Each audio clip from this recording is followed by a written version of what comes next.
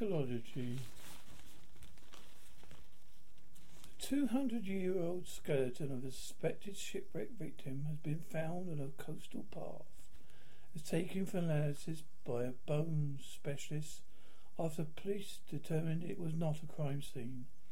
They were held by the person who spotted the bones on the worn path near Tavone, Cornwall. The county council said 2 bones show heavy wear patterns suggesting an exceptionally well developed upper body.